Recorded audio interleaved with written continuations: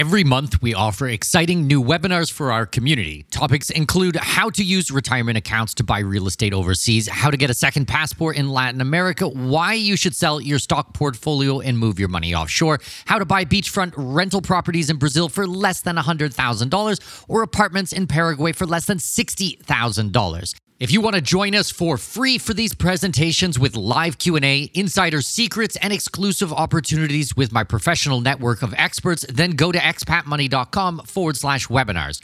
That's expatmoney.com/webinars to register for free upcoming presentations. expatmoney.com/webinars. We all dream of seeing the world, but the realities of living somewhere outside your place of birth can be daunting to say the least. Welcome to the Expat Money Show, helping you make the most out of your overseas career through conversations with successful expats on investing, entrepreneurship, self-improvement, and continual education, all while sharpening your financial acumen. Now please welcome your host with over 20 years of overseas experience, Mikkel Thorup.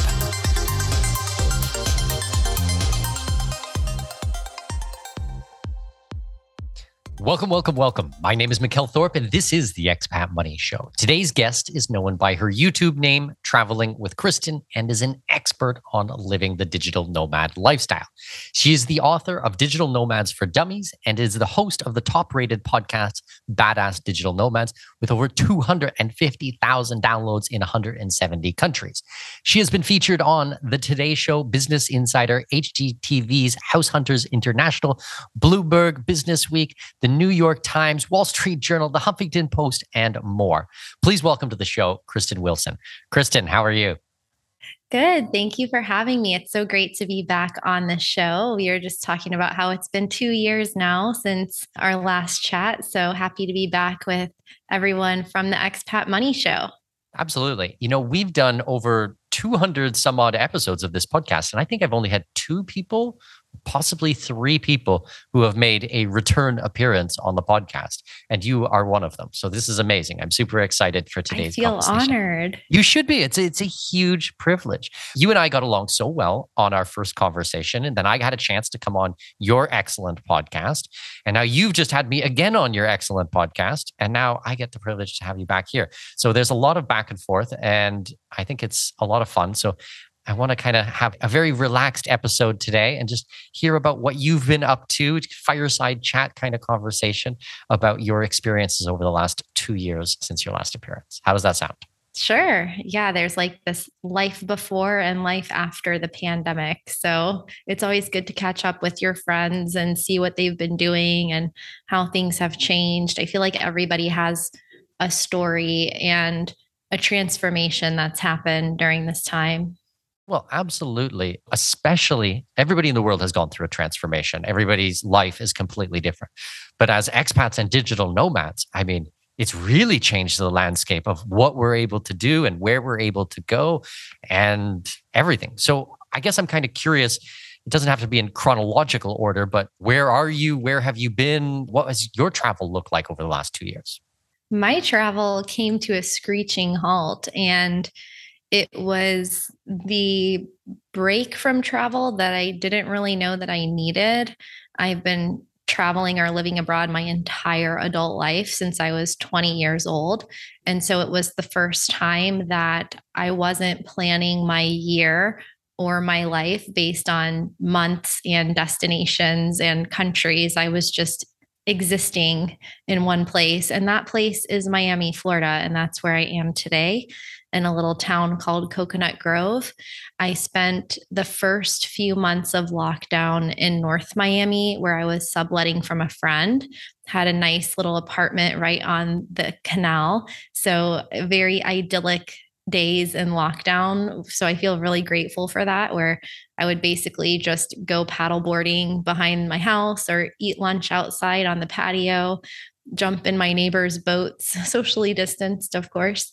And that was just kind of a really slow period as far as travel, but it was also a very productive and a period with a lot on my to-do list as far as online business and just making sense of what was going on in the world and trying to help people. So publishing videos, doing live streams, writing articles on Medium, just trying to process everything and contribute what I could to the conversation. And then since then, when it became clear that the pandemic wasn't going to be over in 2 weeks or 2 months, I decided to rent a place long term for a year in Miami because it was actually one of the most open places, free and liberated places on the planet. And I can't really think of anywhere else where it would have been better to spend the pandemic because we had just so much freedom to do whatever we wanted. And like restaurants were open, bars and clubs were open. I mean, at first I was scared to go in, but I remember the first time going into a crowded club and it was like right when the vaccine came out and I just didn't feel comfortable yet. But yeah, life kind of went on as normal here. And so when I looked at the global landscape, I decided that it made more sense for me to be here and wait out the pandemic than to be out there traveling. Like I felt like it was better for everyone. It was better for me. It was better for my clients. It was better for my audience, my YouTube subscribers, for me to be in one place and just trying to help everyone else going through that transition rather than just being out there traveling and having fun. Like it almost didn't feel right to be traveling for health reasons and I don't know, for a lot of different reasons. So I've been in Miami this whole time and it's given me the opportunity to get some real work done in writing my first book, Digital Nomads for Dummies, creating some courses and products for people and working with my clients one-on-one and just getting healthy, like getting in a routine, having access to all the great workout facilities in Miami and fresh food and everything, and living on the water, going on lots of walks, doing all of the things that I didn't really do when I was traveling because those hours were invested in going from point A to point B or planning trips or going to networking events, conferences, speaking engagements. So I think a lot of us realized how much was on our plates before the pandemic and the things that we were able to cut out, whether that was commuting or traveling or things just gave us a chance to have more perspective and then moving forward to be like more intentional and thoughtful about what we let into our lives and how thin we spread ourselves across different projects and responsibilities. Well, I completely understand because being a digital nomad and traveling nonstop is so tiring. People just think that it's like going on vacation. You're not going to sit on a beach in a resort for a week and having little Mai Tais delivered to your beach cabana thing. Like, I mean, if you're traveling and you're going, it takes so much out of you. And if you have clients who are in different time zones and you have to be staying up late at night or taking early morning calls, I mean, it just drains you on these things. So having a place where you can call a base for a little while is really good. And that's why I like being an expat. That's why I don't normally describe myself as a digital nomad, although probably a lot of other people would think of me as a digital nomad. I'm an expat. I have a base. I am on, I have my apartment and all my stuff and I'm stable in one place. And then I use that as a way to travel out from there. But when you're going, having a reflective time and a period in your life when you can slow down and get back to basics and get healthy and go to the gym and do all the amazing things that you mentioned, I think is super important. Yeah, and I don't have kids, so I think the pandemic for me was a bit of a different experience than it was for many families, especially people that were working remotely for the first time and having childcare and all the other stresses that came along with it. So even though I went through some challenges during that time as well, I definitely can feel for people that had it much harder. Like I couldn't imagine being on lockdown in a place like New York City where people rented super small apartments because they were never there. They were always in the office or they were always out and about in parks or at bars, restaurants, like doing things. And then to be stuck in these small spaces with such strict lockdowns, I really didn't want to get stuck in that situation. So in Florida, especially in Miami, we had people coming from all over the world here because the weather was good. there weren't any restrictions for or mandates or masks. There weren't any risks of lockdowns. And so people were coming from everywhere, from Asia, from New York, from California, from Paris and London, just to have this little respite from all of the craziness out there. So I definitely feel like I was in a little bit of a bubble, but we all suffered a little bit. So now that things are opening back up and the world is somewhat going back to normal, at least with the immigration and the ease of getting in and out of countries, are you going to pick up traveling again? I know you just did a trip to Turkey. Do you have other trips planned? I'm kind of curious what's next for you.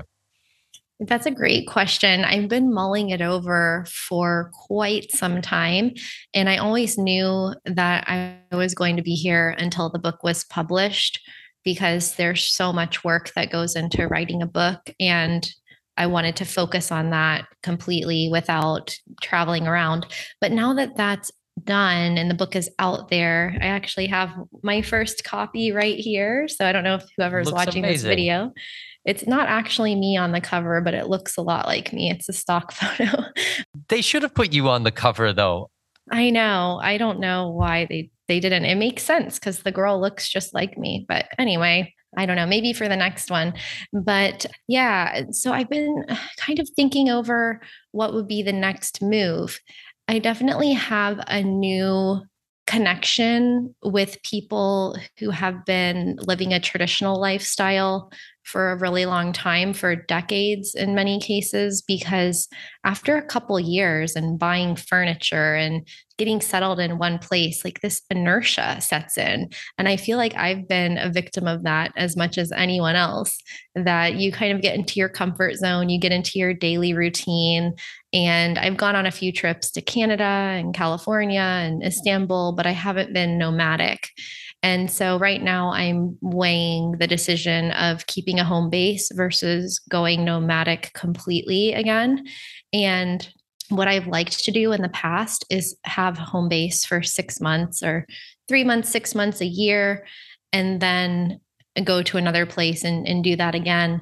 And right now, I'm definitely feeling like I need to get out. I need to get out of Miami. I'm getting really, I don't know, I think just bored here. And of course, it's a big city. So there's plenty of other things to do and like places to go. But I think when you start to feel that internal call to start traveling or to change your environment, I think we need to listen to that as humans. And sometimes it doesn't make logical sense to sell everything and pack up and move on, but you never know what's going to happen if you don't go. And when you live in your home state or your home country or your hometown, you still don't know what's going to happen in your future, but you have more predictability of how life will unfold and what you'll do from day to day, year in and year out. And I like to have more of that X factor of adventure and serendipity and things that can happen when you get out of your comfort zone and you go to other countries and you meet other people. And so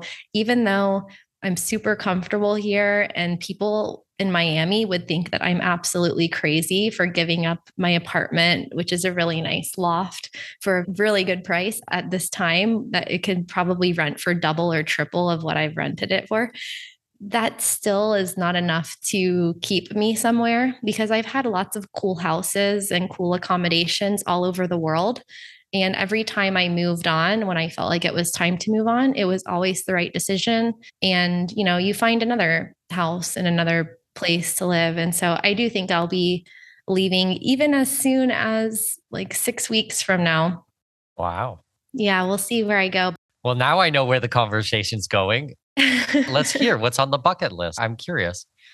So one of the things I like to bring to people's attention of like a cool way to live is to choose locations based on personal goals that you have, whether it's a career goal, self-development, health and fitness, a hobby, something like that. And so in the past, I've chosen places based on family members being there or friends being there or climates or an activity like going snowboarding or something like that.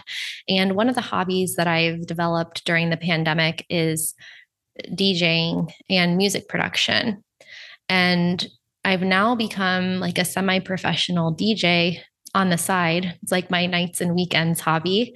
And so I'm really interested in going back to Europe, which is really a very significant place for electronic music. Like house music came from Chicago, techno came from Detroit, but the European arena and like the festival scene and the culture in Europe has really taken electronic music and run with it in their own place. And so I think it would be really cool to go to Romania, where my grandfather is from. He was a musician, he was a violinist and immigrated to the US, and I've never been there.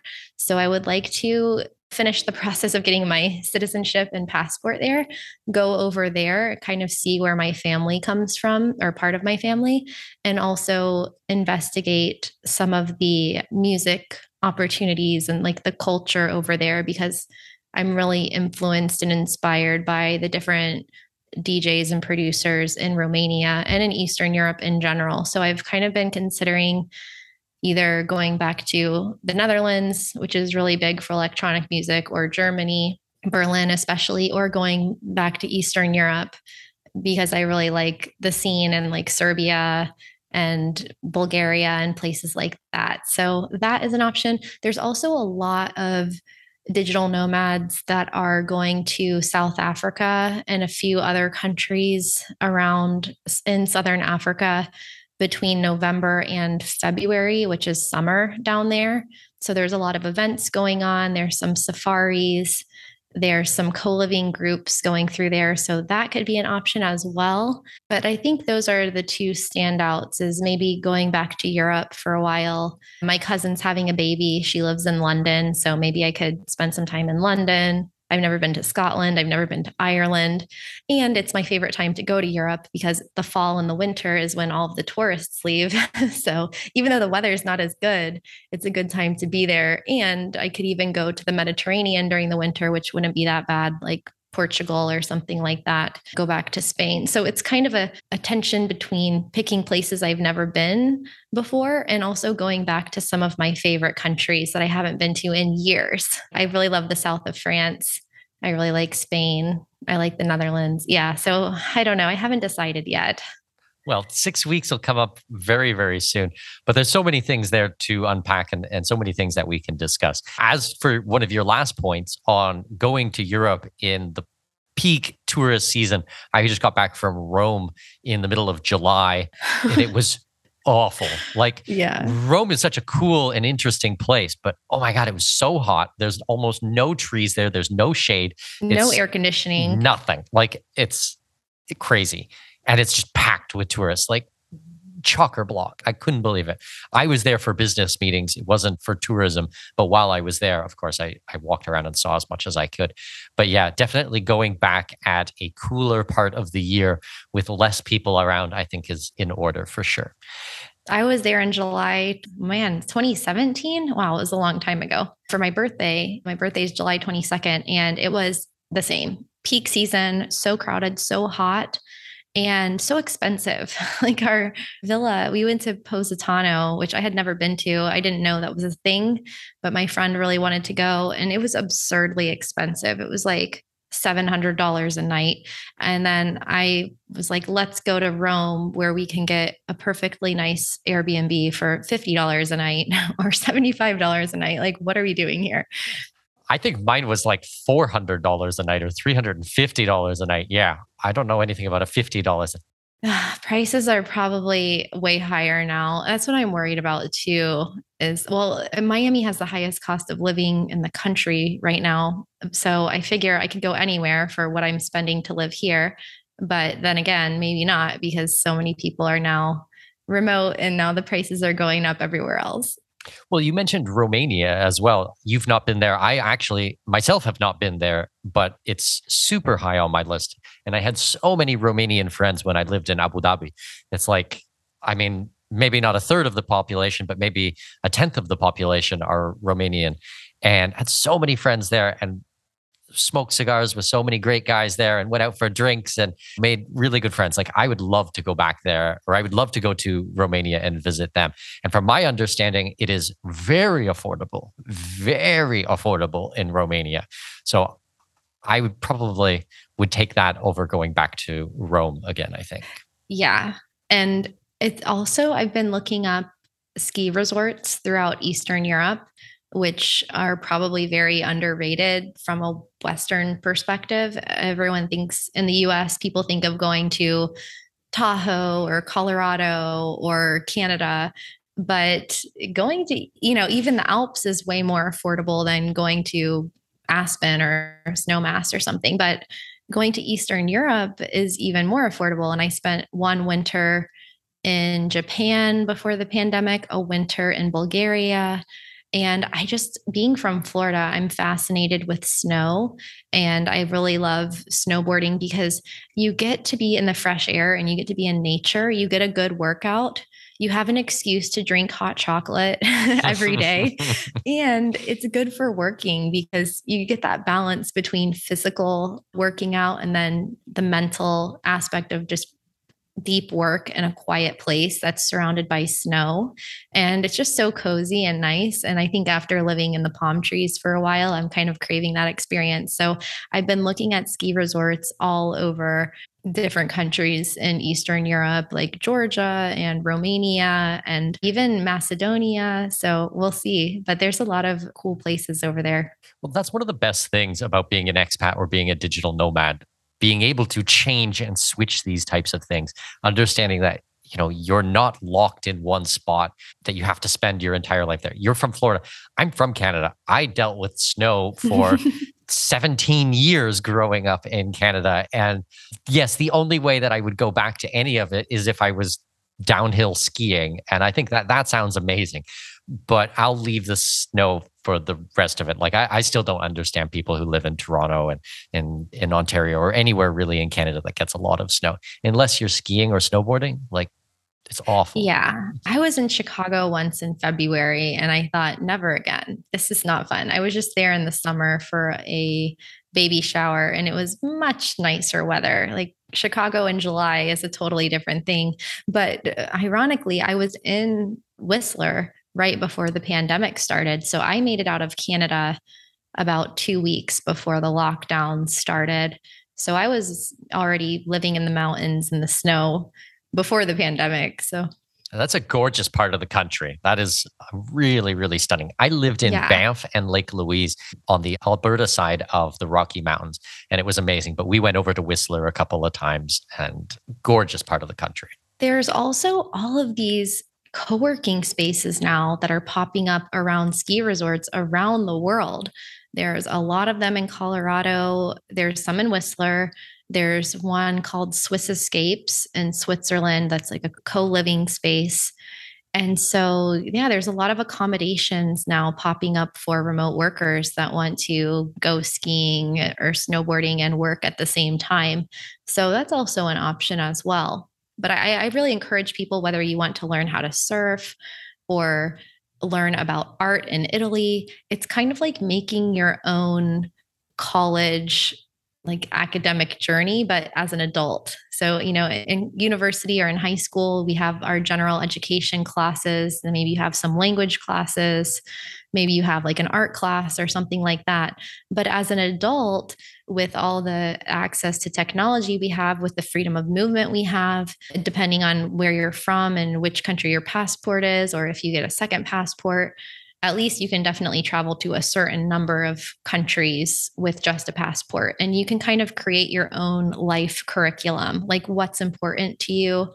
What do you want to learn about? What experiences do you want to have? Like, do you want to learn Spanish in Spain, or do you want to learn Spanish in Bolivia? Do you want to live in Cuenca in Ecuador and learn Spanish there? Or do you want to take cooking classes in India? Like, what do you want to do? And it's really cool to be able to have this menu of life and create the life that you want for yourself, at least the life that you think that you want right now, and then see how in 5 years from now, how things have changed and how your interests have changed. Like I started my journey of traveling and like the motivation for travel was surfing. in high school, going to California, going to Mexico, going to Hawaii. I don't really surf anymore, but I still love traveling, but I like doing different things when I travel. So I surfed a lot when I lived in Costa Rica, but then, your tastes evolve, your interests evolve. You might meet people that you end up going places with. You might get married and have a baby in Brazil. Like you don't know, you Like don't know someone what's going to happen. Yeah. Well, I mean, what you've really just described is world schooling. I mean, that's what we're doing with our kids, but you're doing it with yourself. That's amazing. That's so awesome. And I love the way that you think about these types of things because there are meccas and centralized places where if you want to be a DJ and you want to be surrounded by other people who understand this and you can learn from and perform with, and I mean, there are hotspots for that. And there's hotspots for snowboarding and skiing, like we just talked about. There's hotspots for your surfing. I mean, there's geographical and then there's cultural and there's religion and there's historical reasons that these places come up. But if you can be purposeful about them when you're choosing a location and choosing your travel, it just adds to the experience. It just adds to it. Like, that's so awesome. I think that's amazing. Yeah. And like, if you want to dance barefoot on the beach, go to Tulum. Like, it doesn't have to be for education. It can just be for fun. But that can be a way to create an itinerary that makes sense for you. And sometimes it's based around your cost of living. Like, there's certainly places that I moved specifically because I heard it was really affordable to go there. And it also was a great place to live. Like, I'll always remember the first month that I ever went to Bali was 2009 or 2008. Yeah, the fall of 2008. And I was between jobs because I had just moved back from Nicaragua to Costa Rica. And I had decided to transition out of working in like corporate real estate for franchises and do my own thing. And so I was very confused and not really in a good place. Like, even though I had some savings and I knew I had some clients and I could get by living, and I was living in Costa Rica, like it wasn't that bad, but I was still, you get to those points where you have like the quarter life crisis, the midlife crisis, you don't know what you're doing. And I booked this yoga retreat to Bali. And I thought, I'm going to go find myself in Bali. And at the time, I was afraid to go there because I didn't know anyone who had been there. And I wasn't sure if it was dangerous. Like, I just met this girl in Costa Rica. She told me she was having a yoga retreat and it was in Bali. And I'm like, where's that?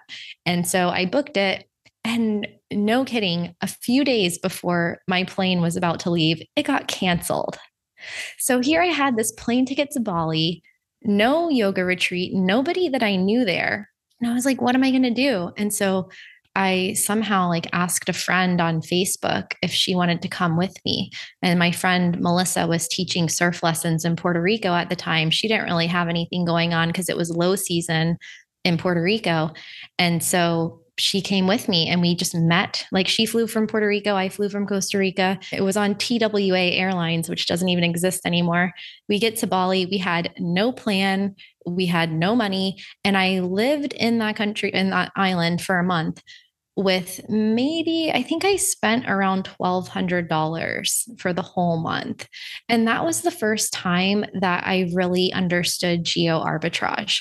I was like, I can have this amazing experience where I'm surfing every day, I'm riding around on mopeds and scooters, I'm eating whatever I want, like all this fresh, amazing food, having like 3-course dinners for $15 and stuff like that. Getting a plate of nasi goreng, like rice and stuff, for $2.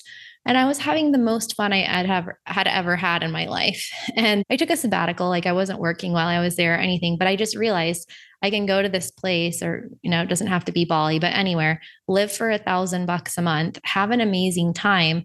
And that's when I realized that happiness doesn't come directly correlated from having a lot of money. And you can still travel and you can have adventures and you can live in other places and have like a really fulfilling, life-changing experience for a small amount of money. And so that just kind of changed my outlook moving forward. And now a lot of people have gone from their home countries to places with a lower cost of living. Maybe Southeast Asia. Bali is still a super popular place to go. Maybe it's more expensive now. Last time I went was more developed, but I think that that's one of the big motivations for people too, based on wanting to lower their cost of living, but also in other cases, it's a matter of literally life and death. Like it's a matter of being able to afford healthcare in your country if you get sick or not. And so that's become an important consideration too. So, have you focused a lot of your career or your travel experiences on making sure that you're lowering your cost of living? Because my way of doing it has always been the exact opposite. I'm always focused on raising the top end, how much money I can spend on things. And whatever things cost is whatever things cost. It doesn't really affect me or bother me or anything like that. I'm always trying to grow the business and make more money and have my investments do better and everything like that. Grow the top line opposed to the bottom line. I've done both. I have lived, in Costa Rica. I've lived in Australia. I've lived in throughout Europe, and my cost of living has varied widely. Like how much I spent when I lived in Tokyo or when I was in Sydney versus when I was in Bali or when I was in Thailand. And it just depends on what your goals are at the moment. Like there have been times where, especially working in real estate and when I first started my business, that I was like really focused on just increasing my income. But the more I traveled, the more I created time for other things as well. And now I think I have more of a balance. Like obviously in Miami, I'm not saving money. Like it's one of the most expensive places I've ever lived. But you can also just set different goals. Like sometimes people move to a place just to lower their cost of living or because they have a fixed income. Like let's say they're living on Social Security and that's like all that they can make unless they get another job or if they work remotely or if they start an online business or something like that. So in that case, lowering your cost of living is super important for having like your own property versus having to rent a room in a house or something. Yeah. And then in other cases, going to a place with a low cost of living, like if you maintain your income level, you can just save all of that money and you can invest it. So I started investing when I was in college, and I've invested in real estate in the US, in Nicaragua. And so kind of being in the right place at the right time and like finding opportunities to invest while there is also really important, because living in Nicaragua, a place with a really low cost of living, gave me extra disposable income to be able to buy land there. I think I have 4 properties there. I had 5, but we sold 1. So, and some of them I own by myself, and some of them one I own with my mom, one I had with my grandparents. So that's a bonus too. But then I've also known people that they felt like there was somehow a correlation between where they lived and how much they earned, because partially you're a product of your environment. So let's say you move to Dubai, which you have lived in, I haven't lived in, but just using that as an example, if you're surrounded by like glitz and glamour and wealth, then you're just subconsciously going to raise your expectations of yourself and your standard of living. But if you're living in like a straw hut on an island somewhere in Indonesia, then maybe you're going to feel less motivated to make $1 million a year. So that's something to keep in mind too.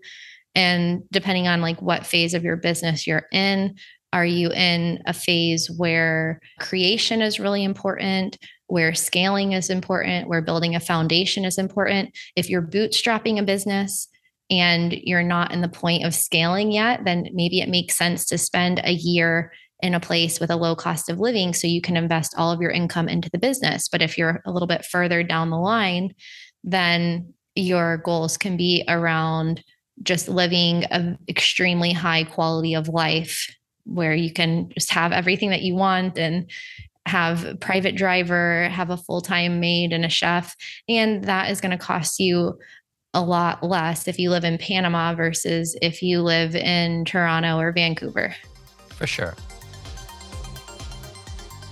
All right, we're just going to take a quick break. So, my friend Marco Wutzer from episode 137 has a foundational course on crypto and blockchain technology, and I really want you guys to take a look at this. I've been through the course myself, and I actually learned a lot. Now, I've been in this space for about 5 years now, and I've made a lot of money, and I've lost a lot of money, and I've made a lot of money again in it. But more than that, it's really about the technology. It's how this is shaping the landscape. And you know what? These things are not going away. Actually, it's becoming more and more prevalent in our life. There's new projects that are coming out, which are really going to change everything. And I don't want you guys to be left behind. So if you want to get up to speed with what is happening, and even if you have bought and sold Bitcoin a couple of times, but maybe don't understand every single thing, if you don't consider yourself an absolute true blue expert when it comes to crypto, then I think this course is very valuable for you. All you need to do is go to expatmoneyshow.com/leap. That's LEAP to check this program out, and I think you're going to really like it. So go to expatmoneyshow.com/leap. Okay, let's jump back into the interview. I think that there is something to rising to the occasion, whether that be the subconscious of what you're surrounding yourself with, or it is the emotional and spiritual and physical pressure of being like, I have expenses and I need to make a certain amount of money to be able to provide for this. I know when I had my first child, it was a huge driver for me to really step up my business and be very purposeful with all of these types of things. Okay, I was responsible up for myself up to that moment. And then I had my wife, and then I had a first child.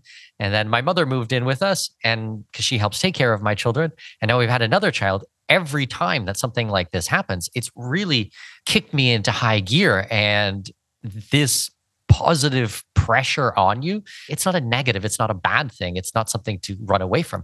It's actually a fantastic stressor because it's responsibility. When you have extra responsibility there, you perform better. Like, that's my experience.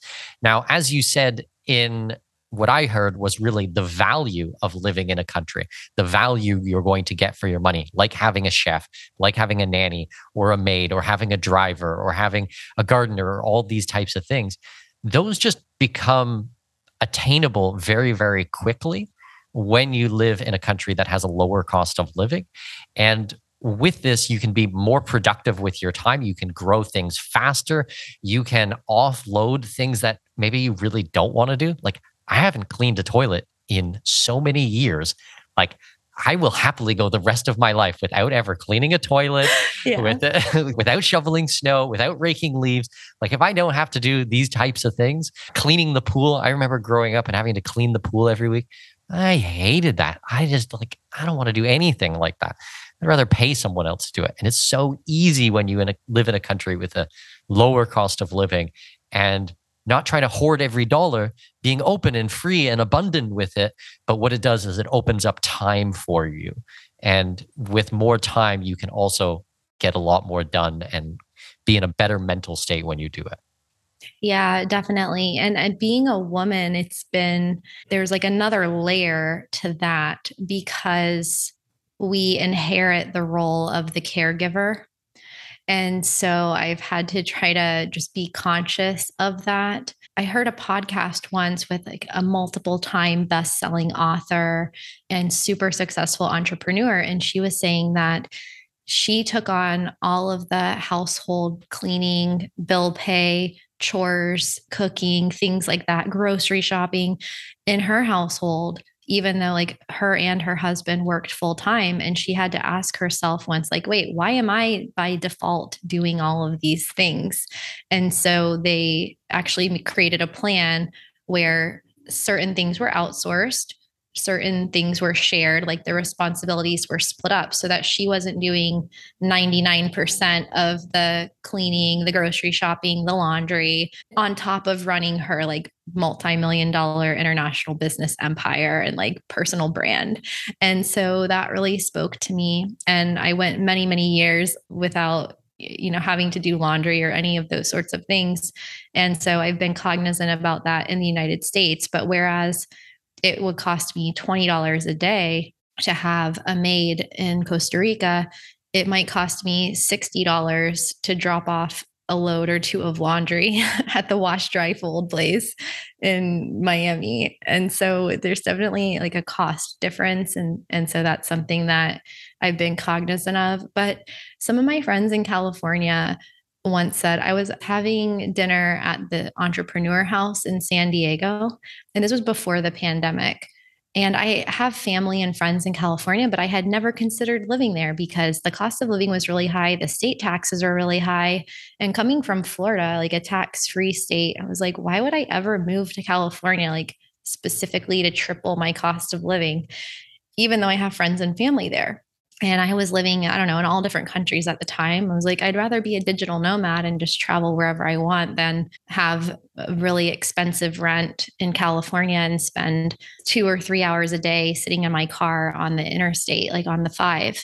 And these guys at the Entrepreneur House, they're like, well, why don't you just move here and make more money? Like their mindset was a little bit different. Like I saw all of the problems of living in California versus the lifestyle that I had that I enjoyed already. And they weren't digital nomads. They were maybe from San Francisco, moved to San Diego. For them, geo arbitrage was going from San Francisco to San Diego, not from San Diego to like Vietnam or something. And they had never lived out of the country. Like maybe they traveled and stuff. And so their perspective was like, if you like California, just come to California and then make 5 times more money so you can keep your standard of living. And I was like, that's interesting. Like even though everyone, I would like to 5x or 10x my income forever, like, and keep earning more every year for the rest of my life. I never thought of specifically moving to New York or San Francisco or a place that's one of the most expensive cities in the world on purpose just to challenge myself to 10x my income that year. And so that also was something. I didn't decide to do it because I just didn't really care to live in California, but you can also decide to 10x your income living anywhere. But yeah, there's definitely different ways to approach this. And I don't really know what the ideal decision is. I think it depends. I think it's a combination of a couple of different things. I don't think it has to be all on one side or all on the other side, but looking at how you function in different environments and what you see, and going back to what we said, the subconscious drivers, I think is important. But being in a country with good value for your dollars, I think is also a very, very important part. Now, you also mentioned about roles and responsibilities of men and women. My wife is a stay-at-home mother. She doesn't work. We still have a maid and a nanny and all of these types of things as well. And I think it's fantastic to be in an opportunity where I can have my wife stay at home, which is what she chooses to do. She wants to do this right from the beginning when we got married, but not be pressured to take on all responsibilities for the house. We're in a good position where we can have people that are going to help us, which then reduces her stress levels or the burden on her back. She gets to be spending more time with our children, and we homeschool our kids as well. So that's a whole ton of responsibility that she has. So having conversations about these things and balancing them out and being in a country which will allow you to do it, as your example of $20 a day for a full-time maid or $60 just to do a load of laundry. I mean, that's a very big difference. That's a very big difference. So yeah, being purposeful about these things, I think, is worthwhile looking at as an expat or digital nomad. These are things that everyone should think about, and no one is excluded from these types of life decisions. Just before we started talking today, a few hours ago, I was reading about Serena Williams and her last tennis match at the US Open. And she was quoted as saying something along the lines of deciding to retire from tennis because she wanted to focus on being a mom and maybe having another child.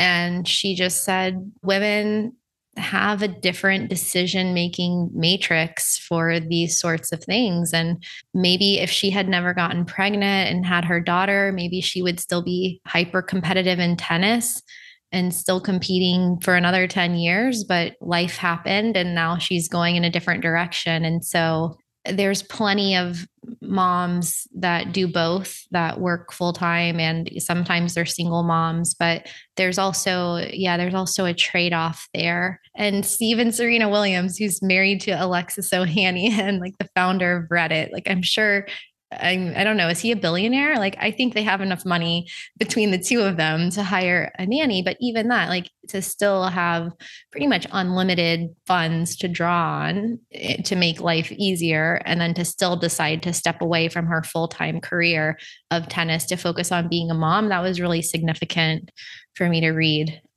Yeah, that's super interesting because I think that at that level, it's not really coming down to can you afford it or can you not afford it. It's really coming down to the time. It's how she's going to choose to spend her time and what her priorities are. I mean, you don't want to miss certain things in your child's life. Like once they're gone, they're gone. I try to be as present as I possibly can. That's why I work from home. That's why I take my kids with me on lots of trips. Not every trip, but on a lot of them. I try to keep them with me. I try to be there for all the big events. But yeah, it's not easy to balance. Now, as you were talking, I was also thinking about a story that I had heard today. Actually, it's not really a story. It was a conversation I had with a friend of mine. He's very high up in the cryptocurrency space, and he runs $100 million hedge fund. And we were talking about the fact that I'm a celiac, that I can't eat gluten. And he was asking me some questions, what it's like to be an expat, what it's like to travel and be a digital nomad. And, how do you deal with all of these types of things as a celiac? And I said, I get poisoned literally once a month. Like I legit will explain the situation. The people say they understand, and I will still end up eating something that just floors me the entire next day. And he said, don't worry, crypto will solve this problem for you. Crypto will solve the problem. And I was like, oh, I'm very curious. Okay, how is this going to solve it? And he said, let's make so much money and do so well that we just fly private everywhere in the world, and we bring our chef with us when we travel. And I was like, this is amazing. This is fantastic. Yeah. This is like, because we already bring our nanny with us when we travel. Like when we went to Colombia last year for 3 weeks, we brought our nanny with us and she helped take care of the kids. I mean, the world has lots of money in it. If you're providing value and you're helping people and it's an honest exchange, there's no reason that you can't get to a level where you bring your own chef that is going to be able to prepare for you so I don't get sick. And then he was talking about the opportunity cost. And he's right. If I can eat something that's going to end up making me sick and I'm curled up in the fetal position in bed for an entire day, what else could I have done with that time? That's a finite amount of time. But if it costs me thousands of dollars to bring a chef in and prepare my food and look at these types of things, and I don't get sick, what can I do for my business? How can I help more people? How can I grow all these types of things? How can I produce more content? Or there is a trade-off on all of these types of things. And I'm not trying to sound like a lush here and just being like, oh, it's fine. I just bring my private chef everywhere I fly. But there's real life business consequences to getting sick on the road. So I just thought it was interesting. And as you told me this, it made me think of it. Well, there's a reason for NetJet cards, and people can get more done when they're flying private and it's more comfortable. And that's why there's different echelons of even first class travel and business class travel. So I think that, when you ask yourself, like, what if I could do this? And you're just curious about it. And there's really like no limit to what you can do. That's just one of my big life takeaways, is that we can be our own worst enemies and like getting in our way. And there's a lot of reasons for that, and societal programming from childhood, and like this crazy stat that I don't know if I talked to you about it. I talked to someone about it on my podcast recently, that you hear the word no, I don't know if it was 50,000 times before you're 5 years old, but you only hear yes 5,000 times. So we're told so much that we can't do things because, you're a kid and you're breaking things in the store. It's like, don't touch anything or whatever it is. Like you hear no a lot from parents, from teachers, from the lady in the store who doesn't want you to break the glass china. And so maybe that makes us think that we can't do a lot of things. And then when you're in school, you have to ask permission, like a hall pass to go to the bathroom. Like we're just from a very young age, like we have to ask to do everything. When you're in a job, you have to ask to take vacation days. Like you have to ask for everything. And so a big like mindset shift is that we're living in a time now for the first time in history where we really don't have to ask permission to do anything. And maybe we never really did. Like maybe we just like limited ourselves. And so there's really no limit to what you can make, what you can earn, the kind of impact that you have in the world. Whatever you decide to do, if it's humanly possible, you can do it. And even if no one's ever done it before, and like everything that we're benefiting from right now is because of people that had the audacity to do things that no one had ever done. And that seemed crazy. And I don't know how many flights I've taken in my life or how many hundreds of thousands of miles I've flown, but it never ceases to amaze me that we can just get on a plane and fly to the other side of the world. Like,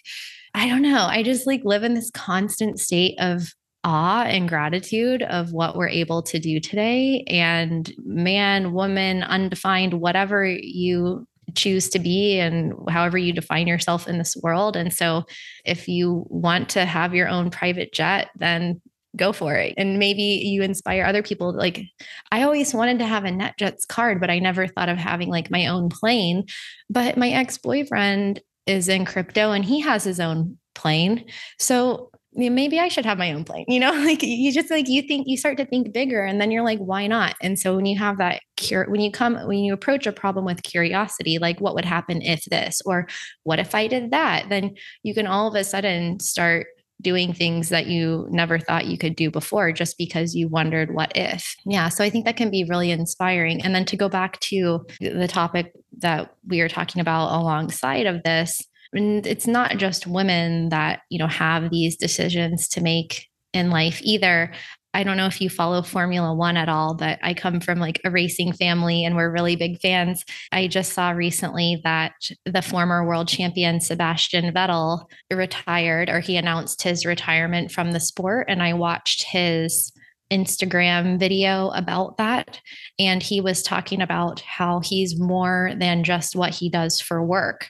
And so that's another thing that we're able to do through travel and living abroad is like expressing yourself, expressing your personality, growing as a person, adding new skills, adding new like cultures to your life experience. That is a big part of it. And for someone like him, who I don't know what his net worth is, but he's like a multiple time Formula One world champion. So I'm sure he's doing okay. For him to retire because there's other things that he wants to achieve in life. He also wants to spend more time with his kids. Like he mentioned that.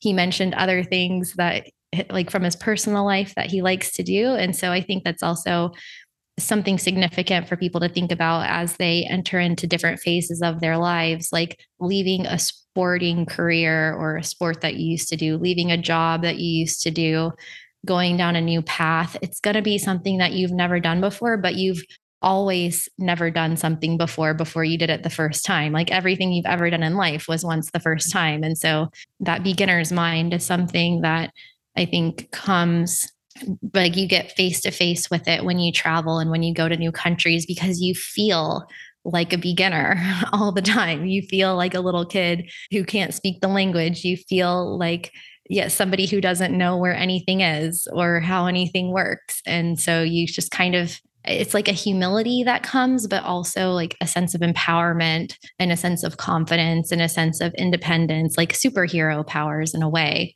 where you feel both. Like you feel the beginner's mind, but then you also feel the potential for what that can mean for your future. Well, I really resonate with that a lot. Everybody on this podcast, I'm sure, kind of knows my story. I stopped going to school when I was 12 years old and I dropped out when I was 15. And being told that you cannot do something or it's beyond your ability is really what I grew up with. I mean, I had dyslexia when I was a child, or maybe still do. I don't know exactly how this works. But, you get told that you can't read, and, they didn't want to put me in language programs because I had so much trouble with English. And it's like, okay, so now I grew up and I'm a professional writer and speaker.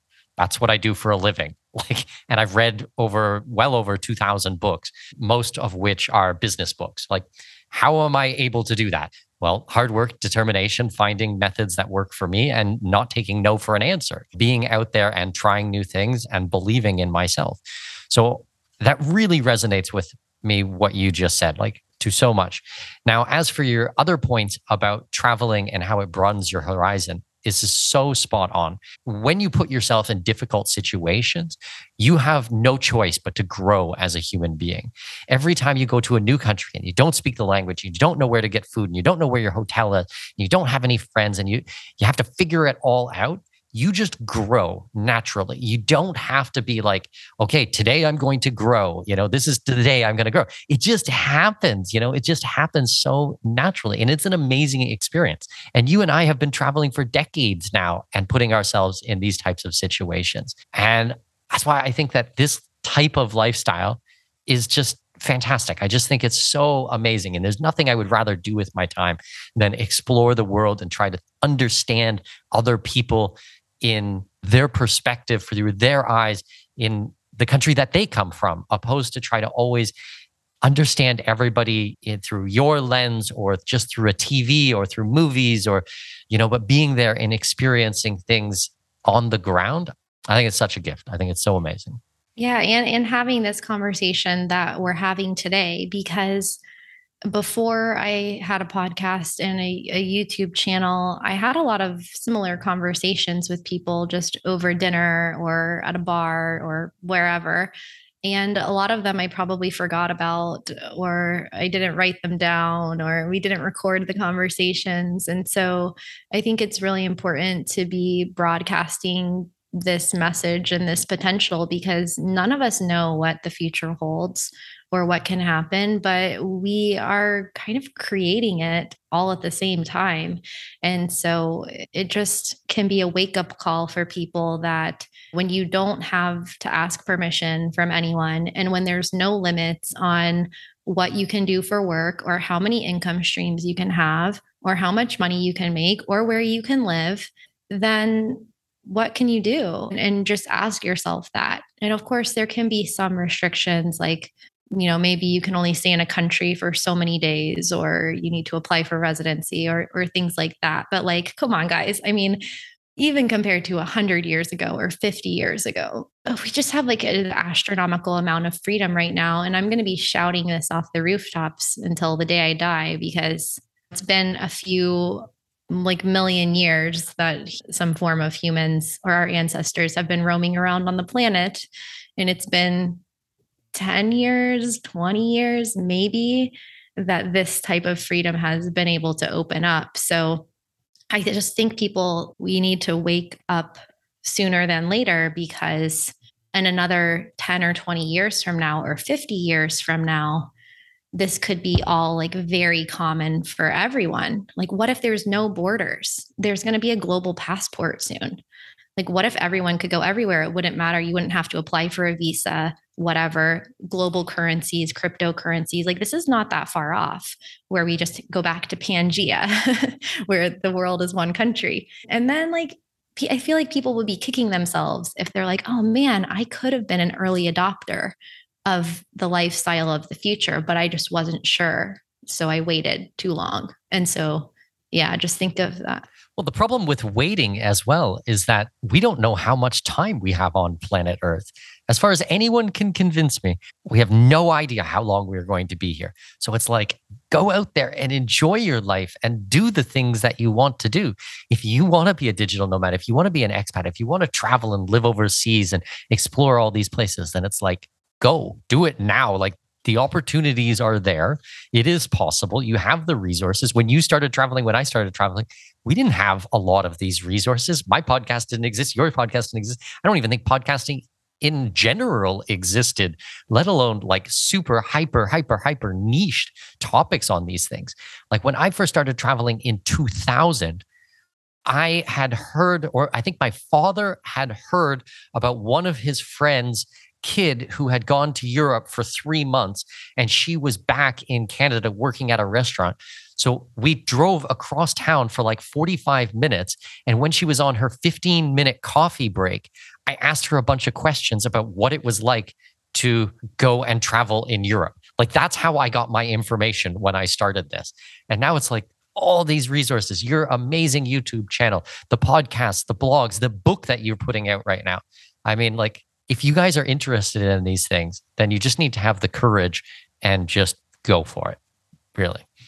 Yeah, I used to learn about things in the encyclopedia, and my parents and I would go to the grocery store and a new volume of the encyclopedia came out every week or every month. I don't remember what the frequency was, but I wanted every single one. It was from A to Z. And that was how I got my information before the internet was books and encyclopedias. And so sometimes with social media and the news and everything and all the stuff that goes on, the wars, the politics, the like just gossip and I don't know, like tabloid kind of stuff. It's like we tend to lose sight of the magical time that we're living in. And a lot of the mainstream headlines are all about problems and negativity. And you don't see anyone on CNN or Fox or whatever being like, hey guys, guess what?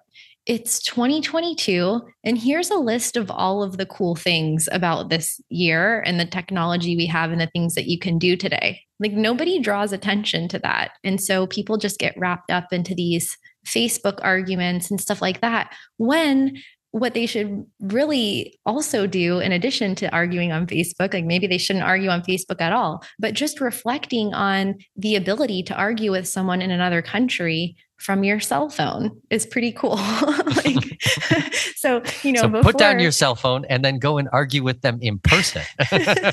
Yeah. Like before, if you wanted to argue with someone, it had to be face to face. And if you wanted to send them a letter, maybe there wasn't even a mail system yet. You had to like send your message with a raven or a horse, someone on a horse, and deliver it. And then 6 months later, get a response. Like I was reading this book 2 years before the mast, and it's about one of the first settlers from the Northeast, from Boston, to go to California. So this was before the Panama Canal, which I'm sure you've been to. Mm-hmm. And I'm looking at the Panama Canal. I can look out my window and see the Panama Canal. That is so cool. Yeah. So I'll also send you this book 2 years before the mast. I think one of my subscribers recommended it to me.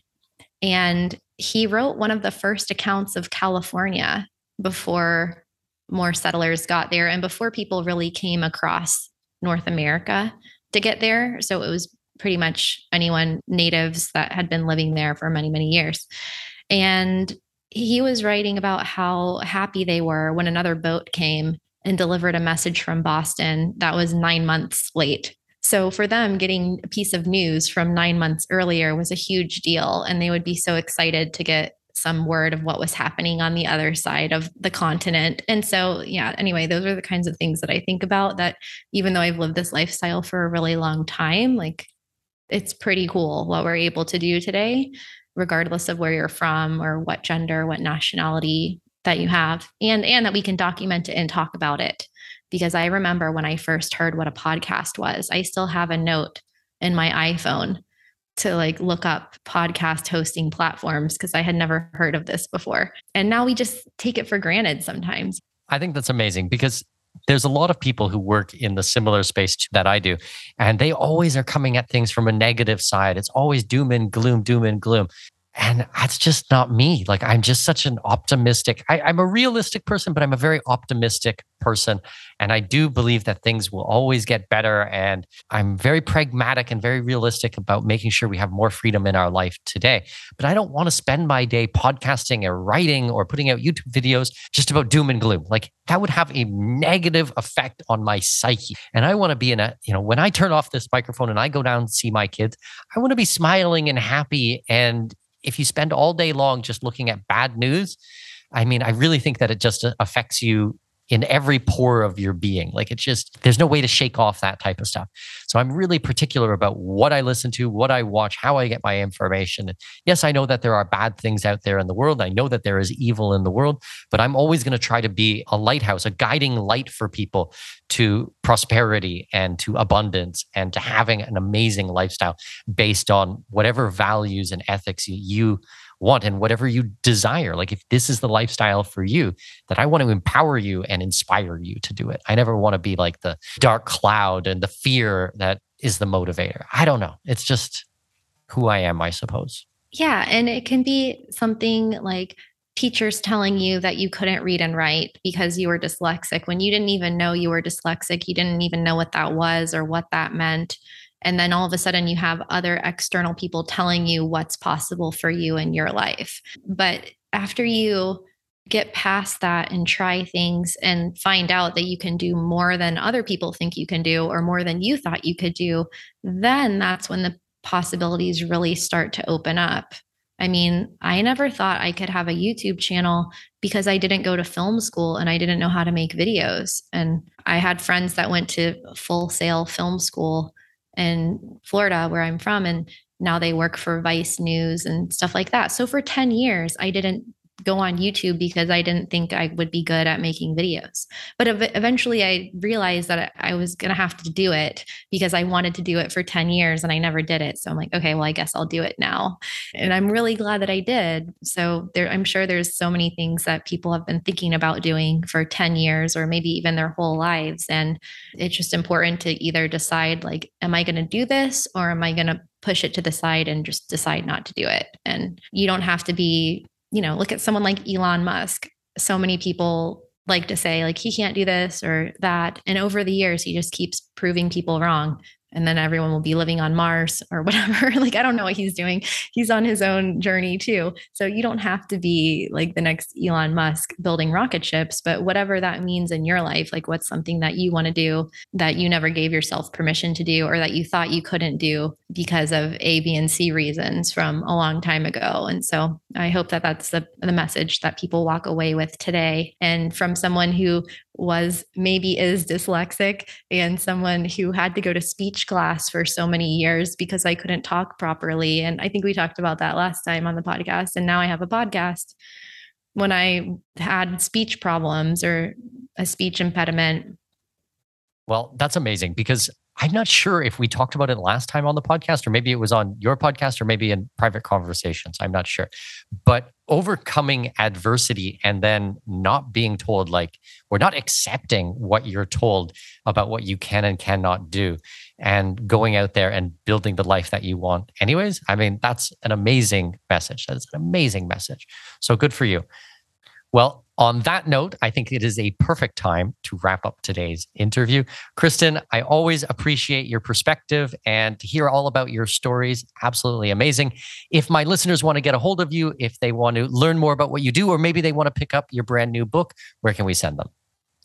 Yeah, there's 3 main places they can go. They can search online for Digital Nomads for Dummies to get that step-by-step guide on how to become location independent, whether you want information on how to find a remote job, starting your online business, or the travel aspect of a nomadic lifestyle. And then they can tune in every week on badassdigitalnomads.com to listen to my podcast, or on youtube.com/travelingwithkristin for a new video every week about working remotely and traveling the world. And if anyone wants one-on-one support from me or group coaching with an upcoming relocation, they can reach out at travelingwithkristin.com.